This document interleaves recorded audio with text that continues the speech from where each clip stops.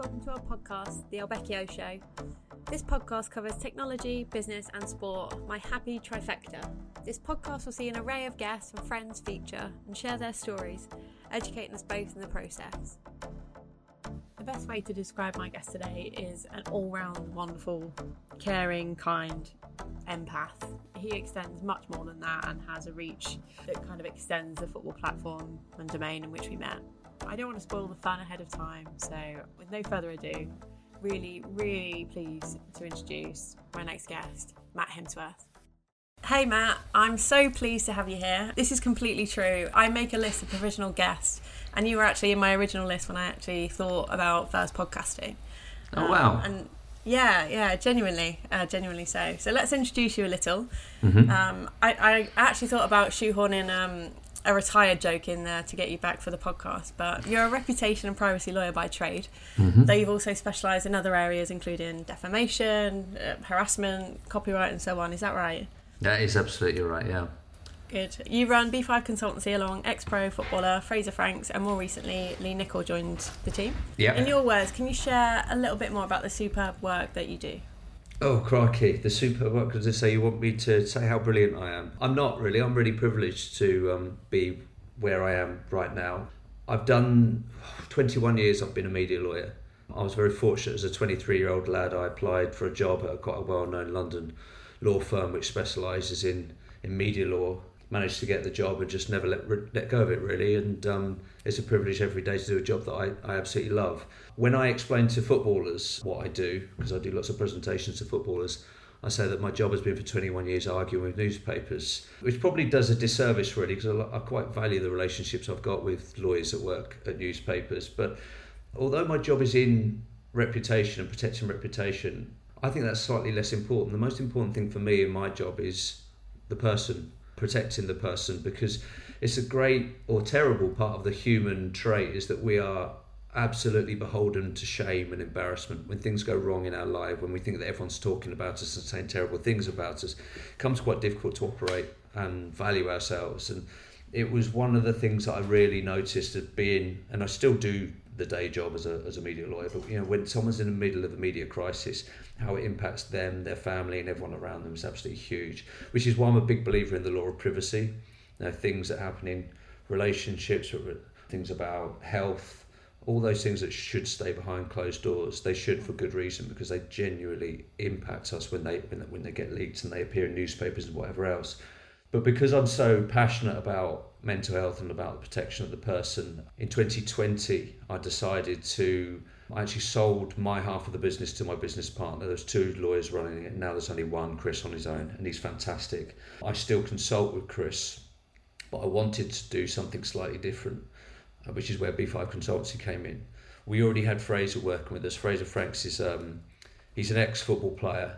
He came through Chelsea's academy. Chelsea introduced me to him, and he had a really great career, largely in League Two. He always does himself down whenever we give presentations. There's a lovely picture of him playing against Man City in the FA Cup, and he'll always say to anyone that will listen, I never got anywhere near this standard. Well, you did, Fraser, because you were on the pitch with them, so you must have got to that standard. But he had a great career in professional football, and he was working with us at the law firm, and he knows what a difficult environment elite sport is, and working with him, we were able to develop a product which was more holistic, and it was, I sometimes use the analogy that my job as a media lawyer is a firefighter. I turn up when the fire's on and just try and douse the flames, but the inside of your house is all burnt and charred, and life's been wrecked, but we try and save what we can. And the whole point of B5 is trying to show people how to not start fires, leaving cigarettes burning or whatever else the analogies might be. So that's what we did. Fraser and I launched in June 2020. It was going to be March 2020, but then Boris decided to lock us all down, and we had a bit of a wobble for a few months, but then we decided, look, if we're going to launch, we're going to launch. And we do education with players. We talk to young players from age 9 up to first team squads about safe behaviours, particularly online behaviours. I mean, social media's just totally taken over my life. When I started at my old law firm in 2002, there was no Facebook, and now look where we are. So we talk a lot about that, but that's expanded to, we talk about healthy relationships, we talk about porn culture, which we think is a massive issue, and we've started expanding and talking about, Fraser talks about his struggles he had with alcohol when his career was over. And actually, I forgot to mention his career was over at the age of 28 when he was diagnosed with a heart condition. So, Right.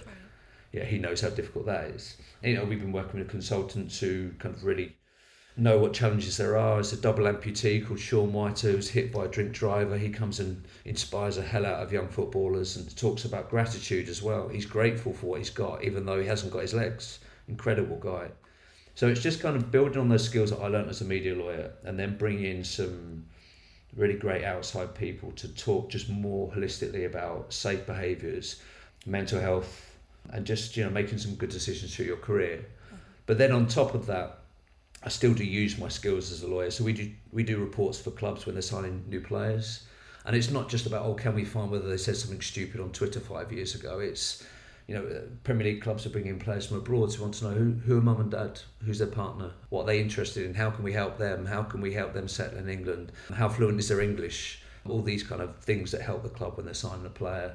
And of course I still provide my legal advice. So newspapers sniffing around a story about a player or a club, but we might not need to start sending threatening legal letters, but what do you think about this, that, the other? And I'm really quite proud. We're trusted advisors to something like about 10 Premier League football clubs, a couple of Championship clubs, one of which you would know well because that's how we met. And we provide that kind of in the background advice, and I much prefer that to the scary Friday night the Sun newspaper's about to ruin someone's life. But I still do that because it's important, and I think if I stop doing the scary, trying to stop the Sun from ruining someone's life, I'd lose a lot of my stories, but also a lot of my experience and my ability to help and support players and directors at football clubs, etc. So I think in that brief monologue there, you covered so much, and your humility, in my opinion, shone through immediately. You touched on it briefly, but we came to meet when you gave an inspired talk at Watford when I was there a couple of seasons ago. So inspiring, in fact, I reached out almost immediately after we met and just thanked you for the education. And I can't tell you how appreciated that was, by the way, Emma. It really means a lot when you get things like that. Thank you. Oh, good. No, it was my pleasure. I'm a big advocate in reaching out when I believe something's good. It's always easy to kind of highlight the negatives in things, but actually when someone does something or says something that actually makes a difference and really catches you in an educational way, gosh, why wouldn't you, I think for me, I know you visit a lot of clubs, as you just mentioned, and between yourself and Fraser, you have such a wealth of knowledge, both in a playing and observing and supporting capacity. When it comes to younger players, again, you touched on, what are they most susceptible to when it comes to social media? Direct messages. That's my glib answer at the moment. So I look back when we first started. So the first time I started doing presentations, it was with first team squads in rugby.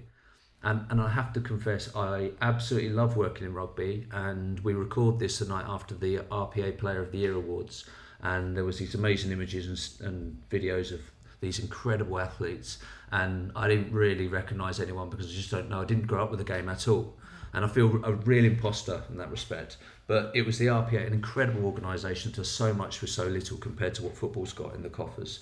2008, they said, we think our players need a little bit of help and support on social media. And we were talking a little bit about Facebook and then Twitter. And when we were looking back at that, there were so many own goals being scored on public social media, overshare on Facebook, and then old tweets being dug up. And it would have been your generation, Emma, that we would quite often be looking at, saying to the boys and girls, do a Twitter advanced search. What were you posting when you were 18, 19? Because is that going to come back to haunt you? And there's so many examples of players getting serious bans. I mean, I didn't really mention Lee Nicol, who we work with, a Crystal Palace women's player who has an incredible story about surviving intimate image abuse, and she does a lot of work with us on that. And Lee did a lot of work with the Premier League Football Club this season, going through the players' old tweets on Twitter Advanced Search and making some very strong recommendations. I think she probably saved about 3 players in one particular Premier League team of a 3 or 4 game ban for silly things they posted when they were non-league players. But now the generation we're talking to is different. It's the Instagram generation. So you look at a typical under 18s player, male or female, they won't have Twitter. If they've got Facebook, it'll be something they set up when they were 9 and they've lost the login details. But they'll have an Instagram page, and it will be really typical. It'll have 4 or 5 posts max. Every single post will be a picture of them in their training kit. But there's a temptation to look at that and say, oh, okay, so they've become robots now, have they? And no, they haven't. Because the problems will be sometimes they're stories, So you update a story every day and it only lasts 24 hours. And we've seen examples of, in fact, there was a championship player the other day, uploaded a story of him doing balloons, nitrous oxide. Yeah. This was a 31-year-old, by the way, not a kid. So stories can be a problem, but the real problem is direct messages. So you say, and forgive me because this is quite gender based. You say to an under 18s player in a Premier League or Championship academy squad and just signed pro, he makes a first team debut, plays in the Capital One Cup match. Is that what it's called now? Yeah, I think it's called that.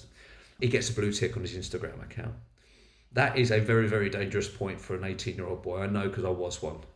An 18-year-old boy who has a blue tick, he gets moved to the top every time he likes someone's post, every time he comments on someone's post. That blue tick then puts those to the top. And obviously a big battle we have with the young lads is about how they interact with girls. And obviously I'm really passionate about making sure that when we get these messages across that we are open to the possibility that there will be one lad sat in the room. There's a good chance there's one lad sat in the room who's not interested in girls. But that's a much more difficult conversation. Much more difficult in men's football than it is in women's football for obvious reasons. For sure. But you imagine that situation when you've got an 18-year-old boy with a blue tick, DMs are open. Or worse than that, he's sliding into people's DMs. And it's not just about sliding into the DMs of girls or inappropriate messages that go from there. It's those DMs when he thinks no one is really looking and he's sat there excited, enjoying his relative fame at that point. That's when mistakes get made. And we talk about three behaviours to the boys and the girls: risk averse, respectful and defensive. That middle one is the one that means the most to me. Because when we talk about being risk averse, look, you've got to take risks in life. You and I have taken risks. We've launched our own businesses. We could have fallen flat on our asses and, the rest is history. So we took a calculated risk. But that word calculated is important. So we don't want them to take risks. At the other end, we want them to be defensive. But we want them to be respectful as it's not the one in the middle, it's actually the one that sits around all of those things. So yes, if someone slides into DMs, they want something from you. It doesn't mean you are rude to them or tell them to F off. You're respectful in the way that you deal with them. If respect runs through your blood, if it is encapsulated in everything you do online and offline, then you are not going to fall too far wrong. And there are some great role models, particularly in the women's game, but lots in the men's game as well. We can't point to lads like Jordan Henderson as a great example. We talk to the lads about the superpower that they've got. It really is. Jack Grealish is a good example. He gets a lot of things wrong, obviously. He's made a lot of mistakes. But the way he utilises his superpower is being Jack Grealish.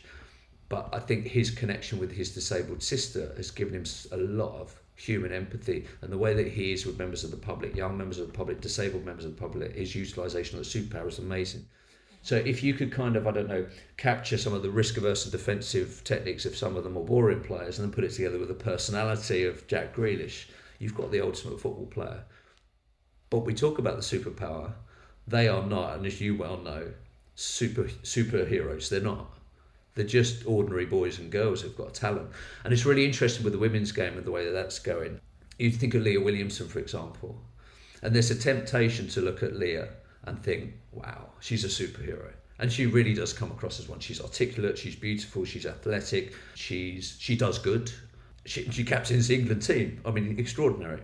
But to show she's not a superhero, she's also got an ACL that's just gone. And she will also have moments where she doubts herself. And she would have had lots of moments in her early career where those happen. So I guess what we're always trying to do, and I've even forgotten what the question was at the beginning, because I always go off on tangents, but we're always trying to get them towards good behaviours, towards those behaviours which put them in the best possible position where something won't go wrong. Because something will go wrong, but it's getting them towards those behaviours. And if you said to me, do I always abide by risk-averse, respectful and defensive? Well, if you get in a car with me, you'll see the middle one doesn't always. If someone cuts me up, my 11-year-old boy tells me off a lot about the way. In fact, it is a great thing, because I'm always trying to teach my kids all those lessons, but also trying to help them to understand that dad gets it wrong as well. And my son picks me up on a few things. One, if he ever finds me being rude to someone, so if I'm watching the football and I criticise someone, he sometimes pulls me up and he constantly reminds me, I'm a big Gillingham fan, and if I watch normal football with him, when I say normal football, that's not Gillingham, I'm really reasoned, and I'll talk to him about, well, look, the referee might have made an error there, but you can see why, and this player is a good player, but he's made this mistake. And I'm always trying to get him to be balanced. And then he comes to Priestfield to watch, And there was one occasion where a lad on the opposition I thought had dived, and I shouted cheat at him. And I'm really embarrassed to say this publicly on a podcast, but I didn't realise that this lad was only 17. My son found that out from the programme, and every now and then he'll say, do you remember that time you called a 17-year-old a cheat dad? And it's great because it holds me to account. And I got it wrong, and I really wish I hadn't done that. And even if that lad was a 35-year-old, I shouldn't have shouted that, but I get lost in the motion. So it's all about getting towards those behaviours, and I think that's a challenge in life. Forget it if you're a footballer, it's a challenge in life, really.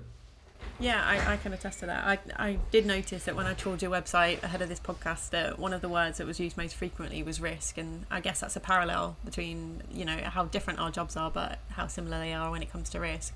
It's all about mitigation and kind of finding the best ways to avert crisis, isn't it?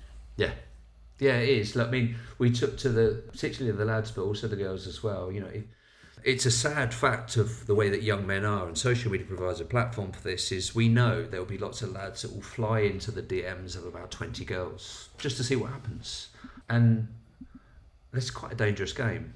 You're not treating those girls like human beings. You're treating them like numbers. And then when they see your blue tick on Instagram, they see you're a football player, they'll respond to that in a certain way, mostly good, but that also means that they might be slightly on notice that you're a footballer.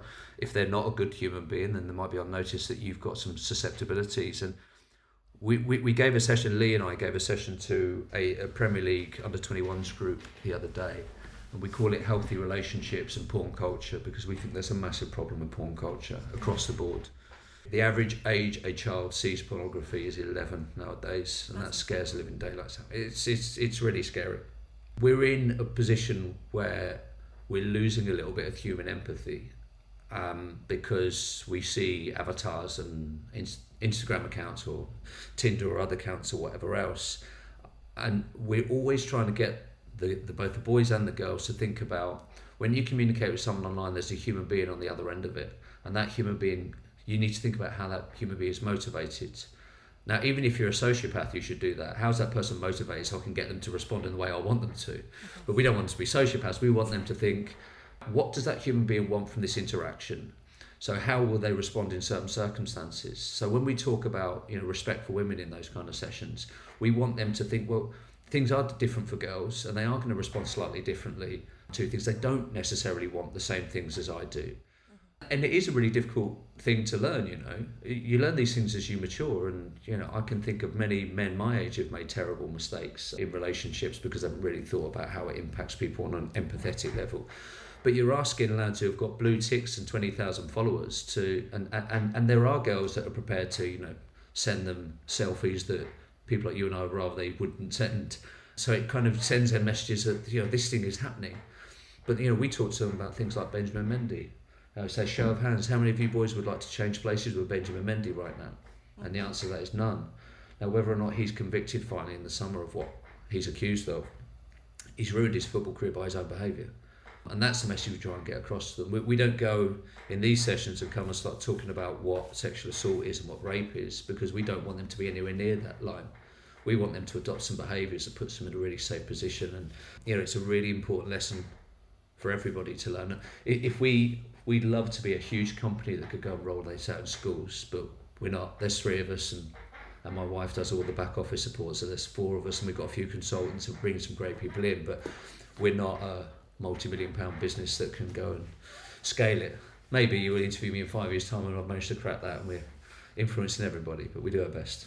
I'll be delighted if you can share your time with me again in 5 years. Yeah, I wouldn't sniff at that. The first thing that came to mind when you mentioned young, let's say, male players reaching out to females or whoever, it was my first thought was playing the odds. You know, it's cast a wide net and see what comes back. And you touched on age there, but I know, and I won't say too much about it, but in recent times I know of a female WSL player, that's the top league in England, and I know of huge international stars that have reached out to said player in kind of flirtatious and borderline inappropriate way, and these people have been on the block for years, you know, and you just think, so I love your approach because it's preventative rather than reactive. You know, after the horse is bolted, you know, you obviously have skills in that area too, but it's much easier to kind of fan the flames and put, you know, a kind of small burnout rather than actually douse a huge house fire, as you mentioned.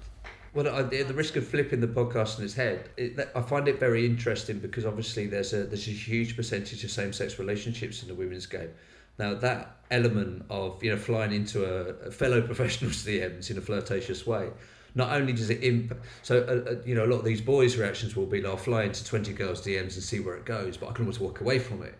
You can't walk away from that. If you're playing WSL Championship and all of a sudden you're up against a teammate, it's difficult for me as a heterosexual male to kind of work out the politics of that and how it works. And I'm not going to ask you to commit too much because I really will be testing your ability to hide the identity of people.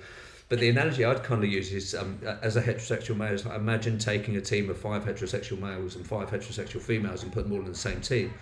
It would be carnage. So I greatly admire the way the women's go. I mean, it's such an inclusive environment, and the way that, and I'm sure there are loads of horror stories about relationships going bad within teams, so I'm not going to ask you to commit to that, but I greatly admire how it's become such an inclusive environment. And I imagine there are a lot of gay female football players because it is such a welcoming environment. So if you're a young girl and you're, you think, I am gay, well, why would you not go to a football club? Because it's a place that will embrace you. It's interesting, like growing up, and I'm a couple of generations out from the current teams that they're about now, or the current, let's say the average of players. And I must say it was kind of, how do I put it? It was almost a safe haven for a lot of players that were growing up that were actually questioning their sexuality and didn't actually know too many people. It's there's kind of an in-house joke, and it's like gay people or let's say gay women or lesbians in football, that's kind of initially that it was few and far between, but actually moving down the line it was almost like vampires. You come out in the night and stuff, but now it's much more inclusive. And gosh, I can say there are a lot of things that I love and equally abhor about women's football, but one of the things that I am proud to be a part of in the women's game is that it is so inclusive and it doesn't discriminate in such a way. And I don't want to kind of wax lyrical about football because you and I could be here until the cows come home, I've no doubt. But yeah, I just think it's so fascinating that as a heterosexual male, that's something that you've picked up on too. Well, I've been lucky to have met so many girls in the women's game from working with Lee, who's one of the exceptions. She's a heterosexual woman playing in women's football. And I remember one of the first episodes we had on the podcast, which I know we may mention, was Natasha Dowie, who's married to one of her former teammates. And so look, I had a meeting with the PFA the other day. A really wonderful woman called Simone Pound there, who does all their EDI work, and Simone's fantastic. And we talked about inclusivity in the game and in life in general, and the point that I made to Simone, because she knows so much and she's such a great wealth of experience on this stuff, is you only learn this stuff by experiencing it and being alongside these people. And kind of all you really need to look at is kind of what the main areas that voted for Brexit and have so many problems with kind of far right parties, where they're very white areas of the country. Well, why is that? Because they don't live next door to black and brown people, Asian people, Muslims, etc. So therefore they fear them. And I think once we spend time with people, we learn and understand their issues, then we become better people as a result. And that is why I'm so lucky to do what I do. Because to meet Lee, to be able to call her a friend and a colleague, I'm so proud of her. To be able to work with Sean White, to understand the issues that people who are amputees have got. Just one thing seems like not such an obvious thing for me to say now. If you ever see someone walking around on prosthetic legs, look at their physique. They will be an athlete. It's not an easy thing to do. And I always think there's a clip that we show when Sean presents to football players. We show a clip from Forrest Gump when Lieutenant Dan comes in to Forrest's wedding on his prosthetic legs, and Forrest says, and I won't do the accent, Lieutenant Dan, you've got magic legs. And that's what we see when we see prosthetic legs, magic legs. And they're not magic legs. So the amount Sean has to work to even make those work, the fact that he can run marathons in them is just extraordinary. And then I've been lucky enough, there's a guy called David Clark who we had on our podcast, and we do some work with David. He had glaucoma since birth and has been blind since, I don't know, about age 3 months, and he's never really had sight. And he doesn't want sight because he's lived his entire life without sight. He went on to score more goals for England than Wayne Rooney, and he's the chief executive of Paralympics GB. He's the only blind CEO that runs a company or organisation that's not for blind people. And I look at him and think, how on earth can you do that? But what I also learned from him, because I go for a beer with him every couple of months and go and watch St Albans City play with him, is the things that we can do to make people like him have an easier life, which is why e-scooters are the devil, because people get these e-scooters and leave them on the pavement. I mean, it's extraordinary. Blind people can't get around them and trip over them.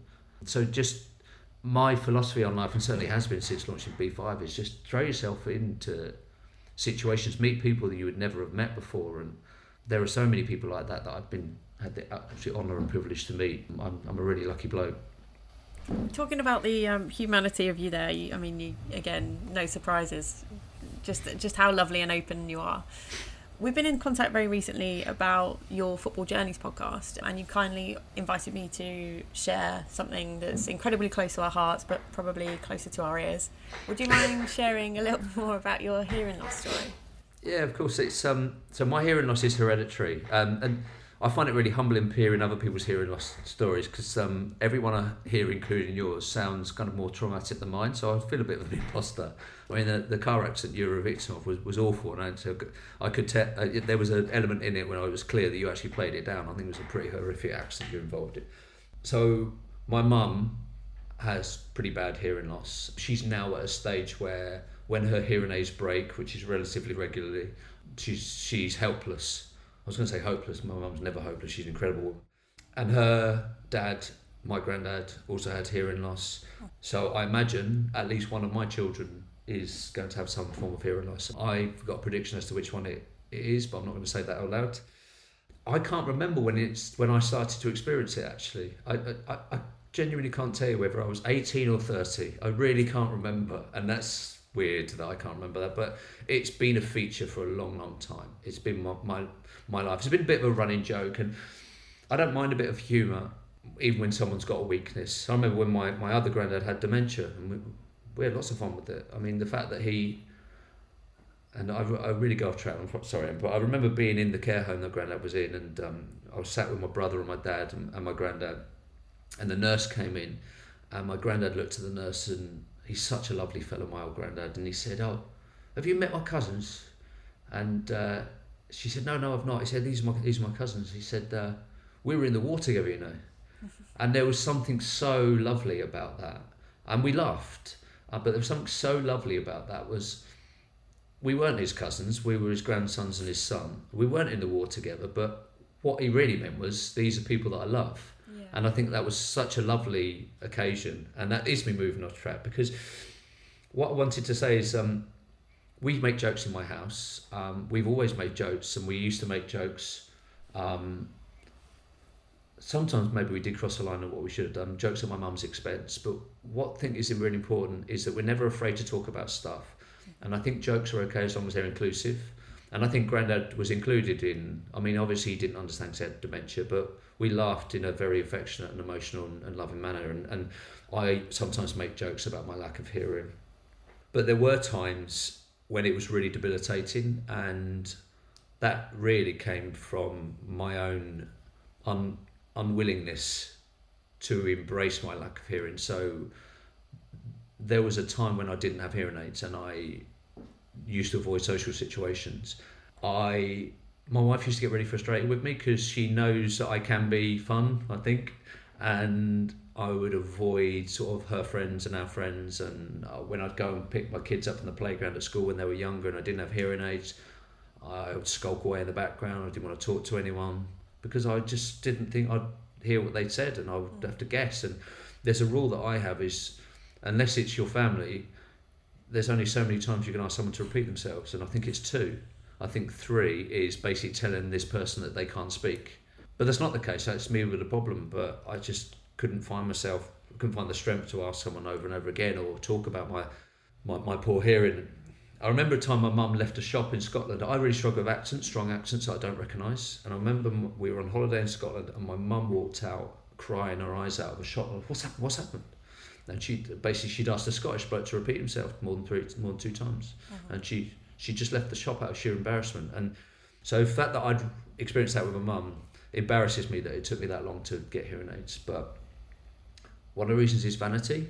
It was interesting when we spoke last, I couldn't see your hearing aid, but I was going to say this would be an incredibly stringent way of looking at things. Because you're a woman, you can have long hair and cover your ear up. I haven't got long hair. In fact, my dad has got long hair, and I mean, he's in his 60s, he's got long hair that really needs sorting out, but anyway.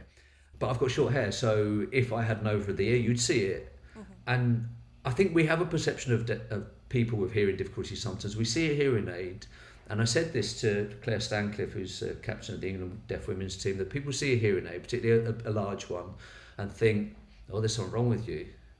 And I'm really ashamed to say this, but I thought I didn't want people looking at me and my hearing aid and saying, oh, there's something wrong with him. So I didn't get hearing aids for a long time, and then I finally did, and it changed my life.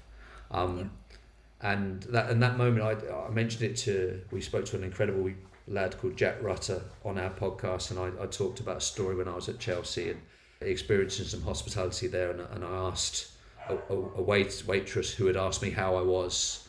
I'd asked her for 2 drinks because I guessed that was what she asked me, and I'm a really big believer in this. One thing when we talk to the young footballers about respect, online and offline, when you go into a hotel or restaurant and the person asks you how you are, ask them how they are, because it'll be really nice for them, and actually be really nice for you as well. So I'm a big believer in people who are, in inverted commas, serving you. Now, they're only doing that because it's a job. They are not beneath you. They are not there to serve you. They're another human being. You must be nice to them. So that moment totally went against all of the narrative that I provided for my own life, which is, to treat people with respect no matter what level they're at. And we regularly go to McDonald's once a week. After my boys' cricket practice, we go to McDonald's, and we justify it because my old mate Ben, who I was actually at that Chelsea game with, works at McDonald's. He works in marketing at McDonald's. So we always say we're helping Uncle Ben when we go to McDonald's. But the real reason is I bloody love McDonald's. Who doesn't? Well, I think you're mad if you don't, but there we go. Mad or a snob. But we talk to the young kids that work there, and I always say to my son, I said, you'll be lucky if you work at McDonald's. Now, there might be some people who've got other ethical issues with McDonald's, etc., but I know that Ben will tell anyone that will listen they're good to their employees and they do lots of ethical stuff. But I tell you what McDonald's does teach you. It teaches you hard work. It teaches you teamwork. It teaches you all those things that we need in life. And I think all young people should do a job like that in their younger years. And I did, and it taught me a lot. What's that got to do with my hearing loss? Nothing. Sorry, I always go off in tangents. You're so fine. So fine. But my hearing loss is, and once I got hearing aids, that was the thing that I really want to get across. If there's anyone listening to this podcast that suffers from hearing loss, go to an audiologist. I went to Specsavers. I found out the other day Costco does hearing aids. There are affordable versions of it. I know you went to the NHS and you had a great experience at the NHS. That's right. Go and see an audiologist, because it revolutionised my social life. It revolutionised in my professional life. I give presentations to young footballers. They're not known for being articulate. And I had situations when I was hard of hearing. I mentioned accents. So I do work for clubs like Chelsea and Liverpool, Manchester City. They have boys from all over England and all over the world. And I will do a session and I start getting interactive and ask them to pop up. And they don't want to pop up because they're footballers and they're in a macho room and they don't want to embarrass themselves. So one of them will go, and I know that this is not a video for my head's going all over the place. This is me. I'm looking all over. I'm scanning the room, and I want to say, who the F said that? Who said that? And I can't even see who said it, let alone what they're saying. And then, pre-hearing aids, I was so embarrassed by my lack of hearing. I would end up guessing a lot. And Fraser had a couple of moments where he knew that I'd missed something, and he would chuckle afterwards. And as I said, I don't mind the humour, but laughing about it. He said, "You do realise that lad said this to you, and your response was this." Oh God. And then I got hearing aids, and it was 2 things. 1, it improved my hearing, but it's not perfect, by the way. No. But 2, it was a tool. It was a tool that I could, quite often I'll yank them, because they're tiny little ones, they're in-ear ones, I'll yank them out of my ears and wave them. And it's almost as if to say, look, I told you, I am. Yeah, it's a real thing, it's a genuine thing, and I think people acknowledge it more at that stage, because I think the approach people would have is, well, you can't be that hard of hearing because you're not wearing hearing aids. And to be fair, they've got a point. So it's something I should have done a long time ago. And the analogy I sometimes use, though, is if your eyesight was poor, you could buy glasses in a minute, because I've got a pair of blue lens glasses and I put them on the other day and my wife said I look hot in them. So wow, over the moon.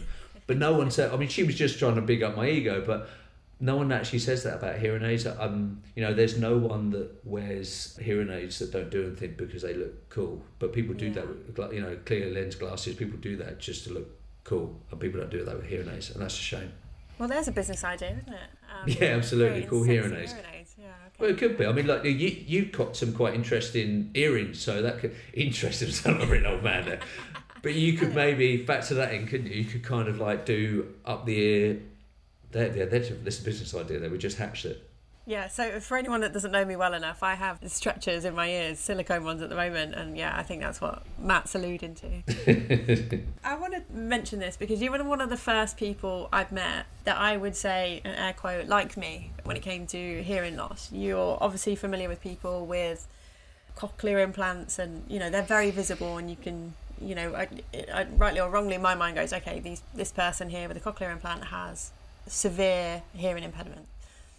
But I'd never kind of met people that were of a younger age and in and around the kind of communities I'm a part of that had hearing aids.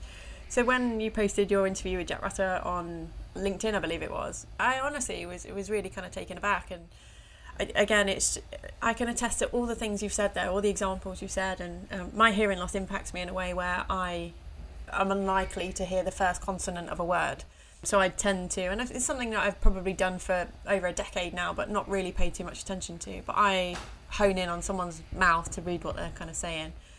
If someone's facing away, and we spoke about this on your podcast, but if someone has a face mask on, I'm kind of pissing in the wind. I have no idea, and I'm, again, with you there. I don't think you can really ask someone more than twice unless they're friends, family, or someone that's very au fait with your hearing situation. When we spoke in the podcast, and I can say this because your podcast will come out before mine, to use your eloquent terms, you loosely separate the conversation with hearing loss into 3 categories. So you've got people that have severe hearing loss, so people with cochlear implants, for example.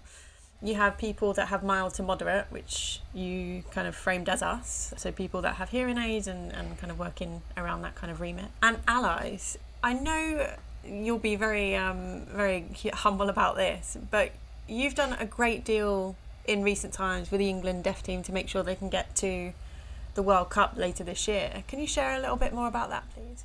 Yeah, of course. Again, this all goes to my good fortune and the real privilege I've got to run B5. It opens so many doors. So we interviewed Jack. The starting point should be with Jack Rutter, because it was thanks to Jack it all came about, and it just spiraled from there. So Jack was an academy footballer at Birmingham City. I think he'd signed a pro contract, so he was on his way towards a career in professional football at whatever level. He was living the dream, as he said, and he was out celebrating. They had qualified for the FA Youth Cup semi-final, which is a big achievement, because Birmingham's not one of the biggest academy. They've got a decent heritage. They brought Jude Bellingham through, so they must be doing something right. And they were due to play Liverpool in that semi-final, a huge occasion for them. And he was out celebrating his hometown of Gloucester. And he was outside a nightclub. I think there'd been some kind of to-do about a girl. And relationships and things like that quite often, because men and testosterone, relationships are quite often the cause of arguments. And some lad ran up behind him and punched him in the head, knocked him to the floor, and he suffered neurological damage, and his football career was over. Now, the main thing that people talk about with that, and rightly so, is how he recovered incredibly from that. He went on to be a cerebral palsy footballer because he qualified for his neurological damage. And he played non-league football, and he's an absolute inspiration. He does lots of talks in schools, and he was a wonderful, wonderful man. And but the one thing people don't ask him about was his hearing loss. He's deaf in one ear as a result of it.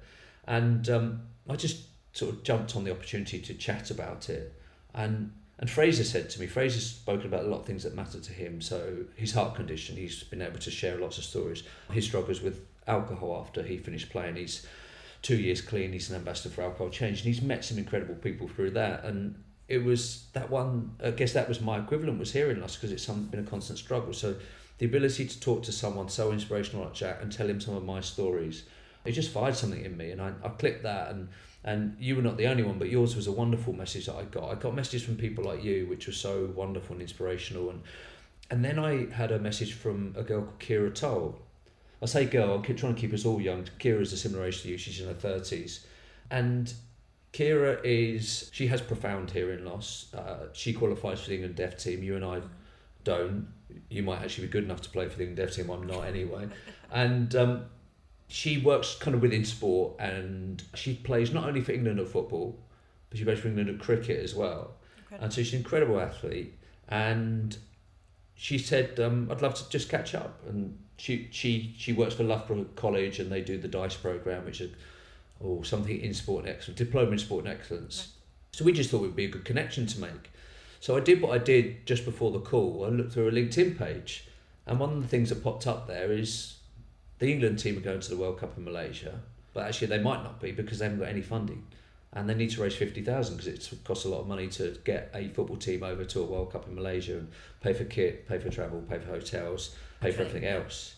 And so I became quite animated on the call about this. The England men's team were being funded to go to Malaysia, but not the women's team. And for me, that seemed like an obvious injustice. Like, I don't know the politics behind it, and so I don't want to be criticising the FA, but it did seem strange that they'd made that decision. I'll put that politely. And I just saw it as an opportunity for me to learn more and to use some of my influence. I'm really lucky to have worked with lots of incredible and quite famous and quite wealthy and influential football players.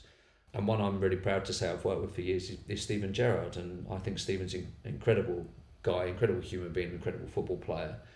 And Claire Stancliffe, who's another England player, she's really driving the funding. Kira introduced me to her.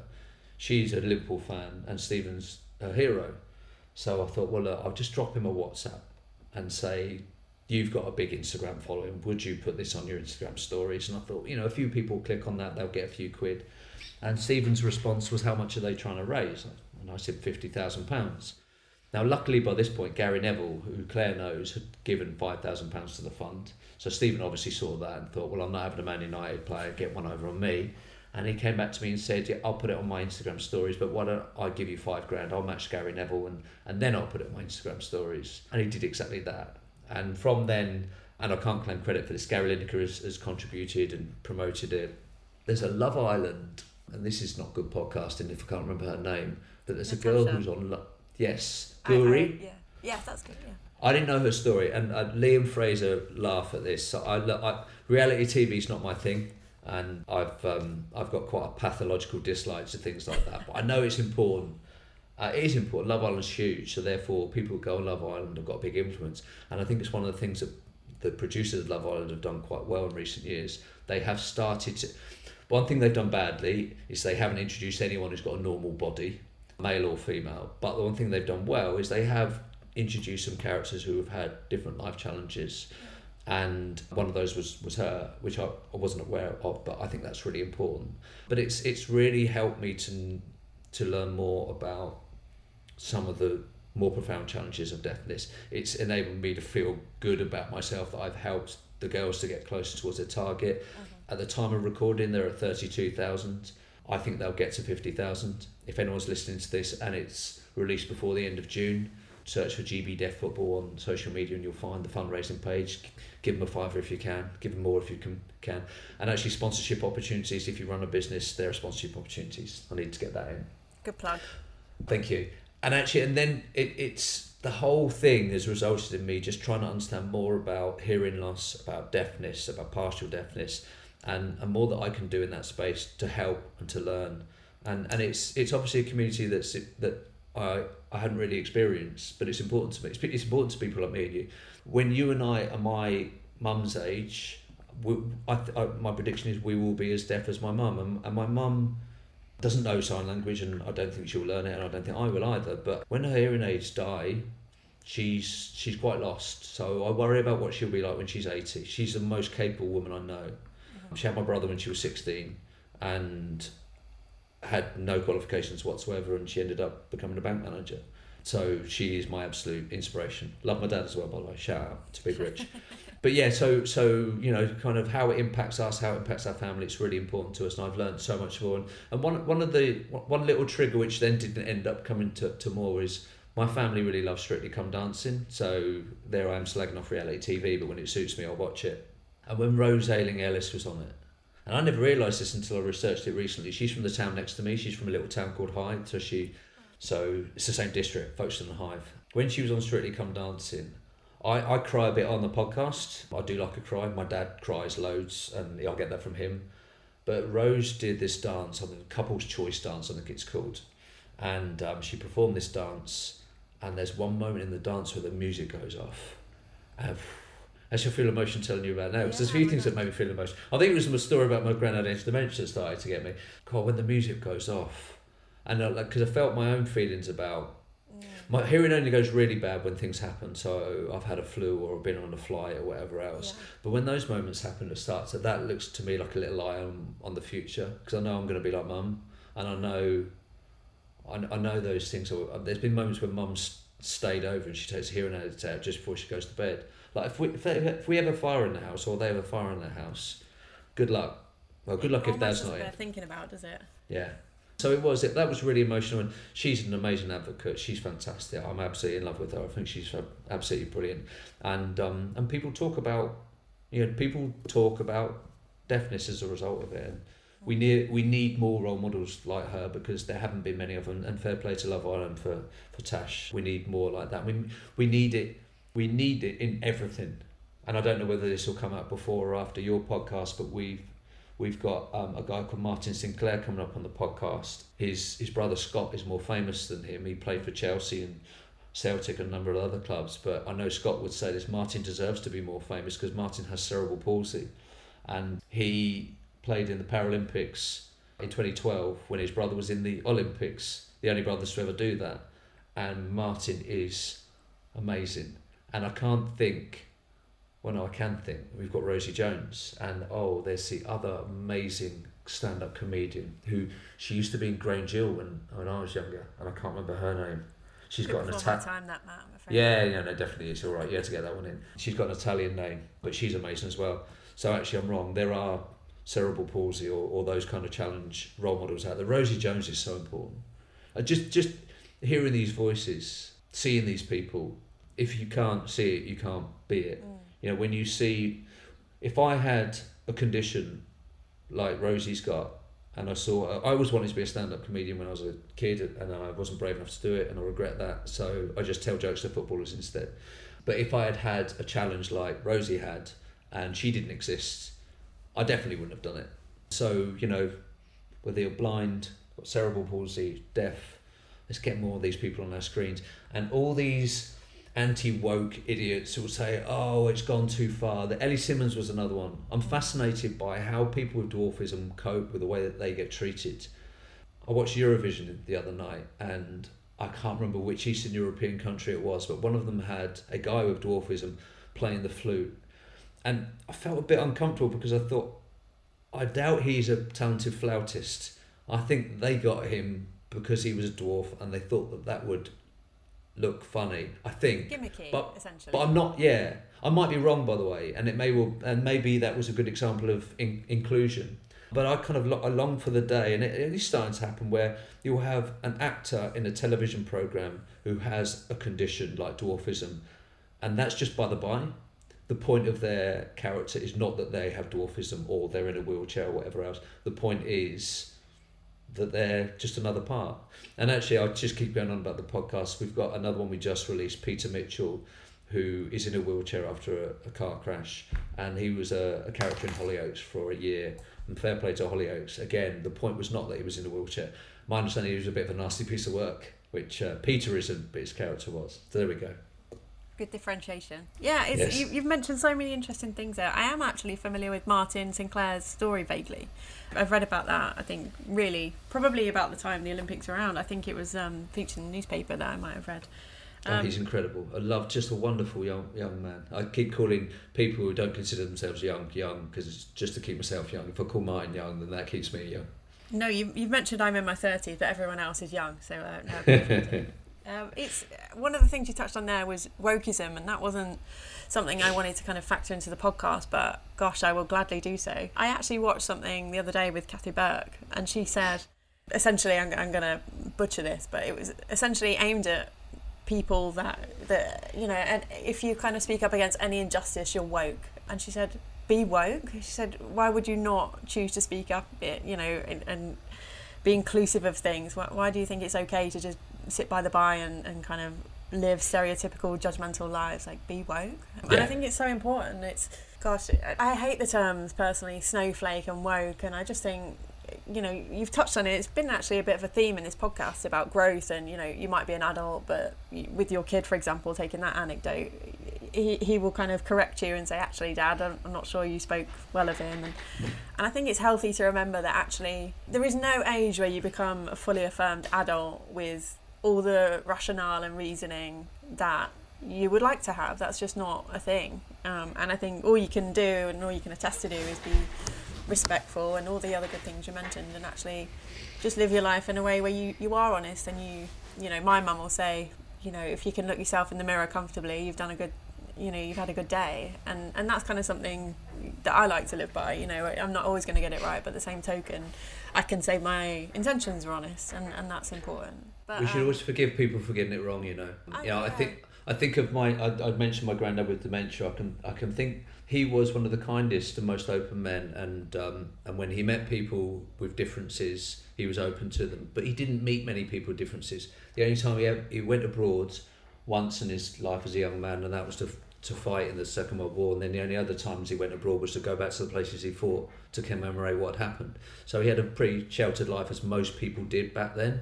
And I can think of some of the words that he used, but you can forgive him all of those because it just comes from a position of ignorance, not deliberate ignorance, but ignorance. And the older generation, even older than me, can be forgiven for using the wrong words as long as they're open to learn. And unfortunately, there is a movement of people who are not open to learn and talk about snowflakes and wokeism. And David Clark, when we had him on the podcast, said wokeism, it's just being nice, it's just being considerate. And if that's woke, then I'm woke, and that's fair enough. Yeah, very good. You've touched on it there, and I'm glad you made it back from the war in one piece. I know your granddad mentioned about it. Good to see you here on the podcast. I'm going to test your emotional spectrum further, and I hope this is going to catch you off guard. Not in a bad way, but when we spoke in last week, you very kindly called me a very positive word. I won't share it, but to return and rightfully return the nod, not tokenism. I feel you're a very affable and charismatic person with kind, compassionate intentions. That is my honest opinion from our brief interactions, and because I believe in justice, I asked someone who knows you a little better to give an honest appraisal of you. Oh God. So I checked in with Lee Nicol. Oh no. And this is a direct quote, which I'm allowed to share. Says, Matt is literally the most empathic, hardworking, honest and reliable human beings I've ever met. He's such an incredible ally to women, women's sport and those at a disadvantage. He feels other people's pains like no one else. He's so wonderful and he's changed my life. So, yes, not designed to catch you off guard, but he did say, it worked. I think she took some pleasure in it, but she did say it might make you emotional. But my question to you, Matt, is why are you such an advocate for supporting, empowering and educating people, which I know you do heavily and extensively with B5? What underpins your incredibly kind-hearted nature? Selfishness. It makes me feel good. All human beings are selfish. Why does anyone do anything? Because of how it impacts them. If I do something nice, it makes me feel amazing. Supporting the England deaf women's team, it makes me feel amazing. I also got a really strong sense of injustice. So what happened to Lee, for those of you listeners that don't know, she had her iCloud hacked when she was 23, and the criminals that hacked her iCloud found a video of her having sex with a partner, which she had filmed when she was 18, a child, in my eyes anyway, and they leaked that online. It changed her life forever, and I think that is the worst thing that can happen to anyone on the internet. So how she recovered from that was extraordinary. And the reason that I ended up working with her is because I'd acted for a number of female celebrities who it happened to. And it goes back to what I said right at the beginning, actually. I don't really care about those women's reputation, only in as much as I care for how much it impacts them. Because I know it was the most awful thing that could ever have happened to them. It drove them to the brink of the most unspeakable things, and it did to Lee. So when Lee was brave enough to tell her story, I listened to the podcast she did, and everything she was saying just resonated with me. So Lee and I help out other women that's happened to, and men as well, by the way. Men get shamed for masturbating, women get shamed for having sex, and that's not new, but it's very particular to the social media world. So we've helped out lots of young boys who've been caught out on sextortion scams. So someone's convinced them to get their willy out online, and then that gets leaked online. So here is something shameful, a man masturbating. Whereas women get shamed for having sex. So the idea that a woman should enjoy the act of making love, or whatever you call it, that's shameful.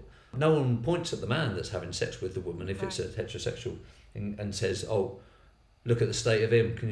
Can't believe what it's always, why was she stupid enough to do that? That level of injustice. And I become a little bit disloyal to my gender when I see these things when Lee and I help out we're helping out a number of other female athletes and male athletes at the moment.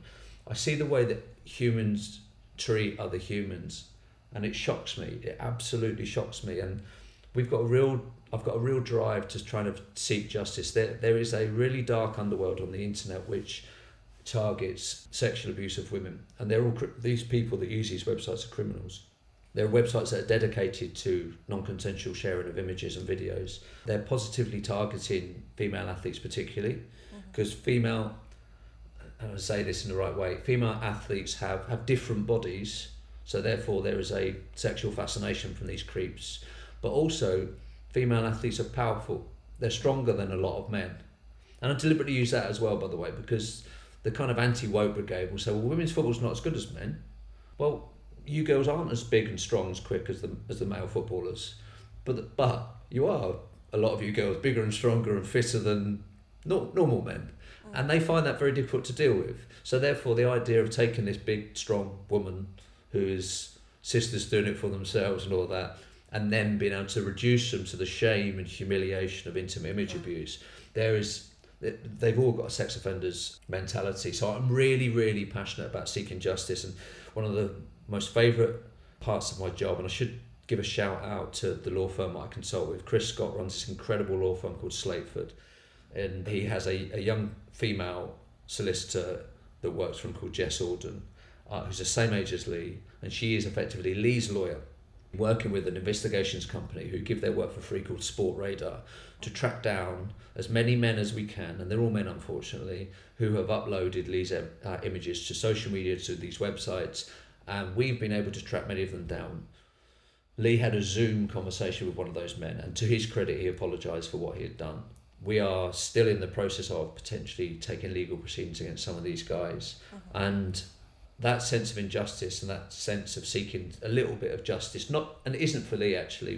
Me and Jess and Chris are doing it for victims of abuse. That makes me feel really bloody good. So I do it for myself. It's totally selfish.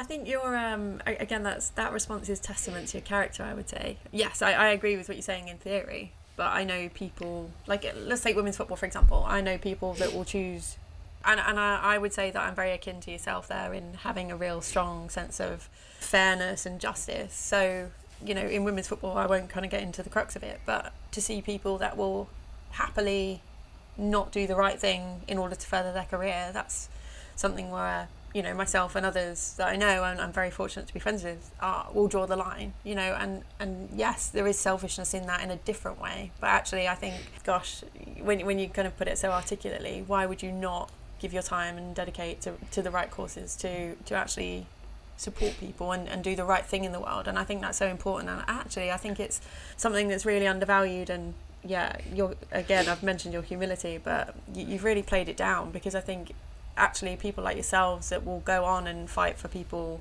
you know, less fortunate or with the odds stacked against them are few and far between. I think it's a real testament to your character, Matt, and you're being humble to be kind. Gosh, you're being very humble. But I just go on, sorry. Sorry, I just wanted to thank you so much. That means a lot for you to say that. I wanted to make one point about being a dick, and I hope I'm allowed to use that word. Fire away. If you go through life being a dick, then you will get more than you deserve. And I think sometimes there's a danger. We look at people who are dicks, who cheat at work or whatever else, push into queues in traffic and all the things that dicks do, and they get away with it. And it's really frustrating. And there's a real temptation to look at people being a dick and think, well, they're getting more than they deserve, so I should do that because I want to get more than I deserve. But I tell you what, although you get more than you deserve, you get less than someone who doesn't act like a dick. Because if you go through your life treating people kindly and with fairness, that will always get remembered. So for all the mistakes that I've made in life, every single recovery has been saved by the fact that I've treated people well throughout my life and my career. And the amount of support that I had when we launched B5, when I launched the law firm, which I sold to Chris, which is now Slateford. I had so much support from clients, from former colleagues, and that's because I went through my entire life doing the right thing by people. So, I mean, I would say to any young person starting out in their life and their career, just be good to people, because I tell you what, it will come around.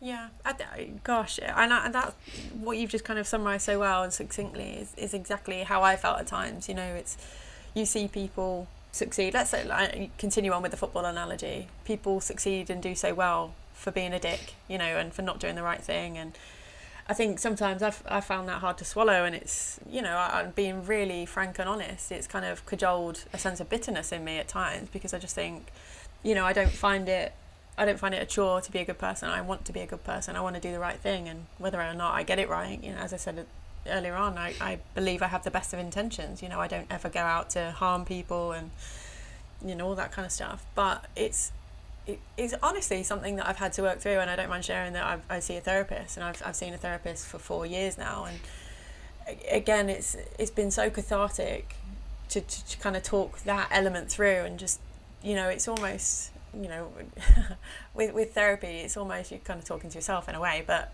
it's been cathartic to kind of get that out in the open and just say, actually, for all, you know, arguably I could have had a different career had I chosen different paths that wouldn't have been true to me.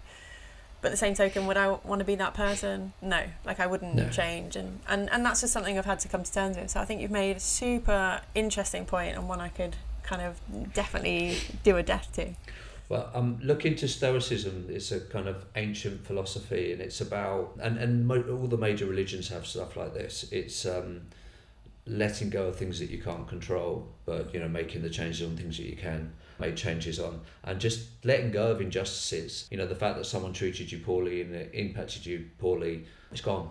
Just let that go. Just move on to the next thing and the next thing and the next thing, and focus on gratitudes. Because yesterday I spent some time with a good friend of mine who's had a really terrible illness and had to have life-saving surgery. But he talks about the gratitude he has that he survived the surgery and he's been able to recover and rebuild. He's currently got a stent and he's got a bag. He's got to have further surgery to deal with that. And he admits that there were times when he was focusing on the why me.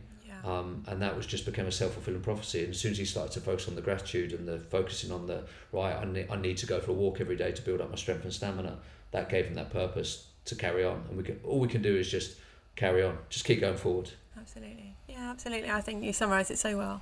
One final thing, I'm actually sad to bring this to a close, because I've really enjoyed chatting with you, and we could go on different tangents, gosh, till the cows come home. But one final question we ask every guest based on the famous book, if I could tell you just one thing. If you could share one shred of intel from your hugely insightful life and bag of advice, what would yours be? Say yes to things. In business and in life, someone invites you out, you're not quite sure whether or not you want to go. And I'm sure you would have felt this when you play football. Sometimes you don't want to go. You don't want to go and play. You don't want to step on the pitch. And on a Sunday night, I have a kick around. It's quite a competitive Veterans League in St Albans.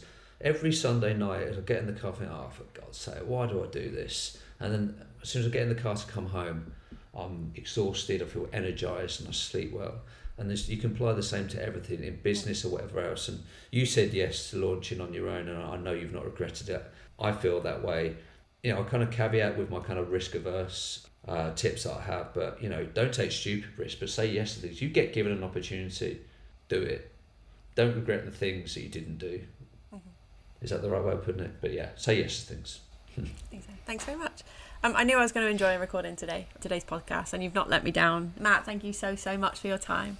It's my ultimate pleasure. So just to shine a little light on all the great things you champion and all that you're achieving. So thank you very much. Oh, you're super kind. Thank you, Emma. To those listening, thanks for having us. If you enjoyed this episode, be sure to follow us on your respective streaming platform: Spotify, Apple Podcasts, Audible, whatever it might be. Have a good one, and remember to always make collaboration, culture and integrity priorities if you're looking to succeed, whether that's in life or in business.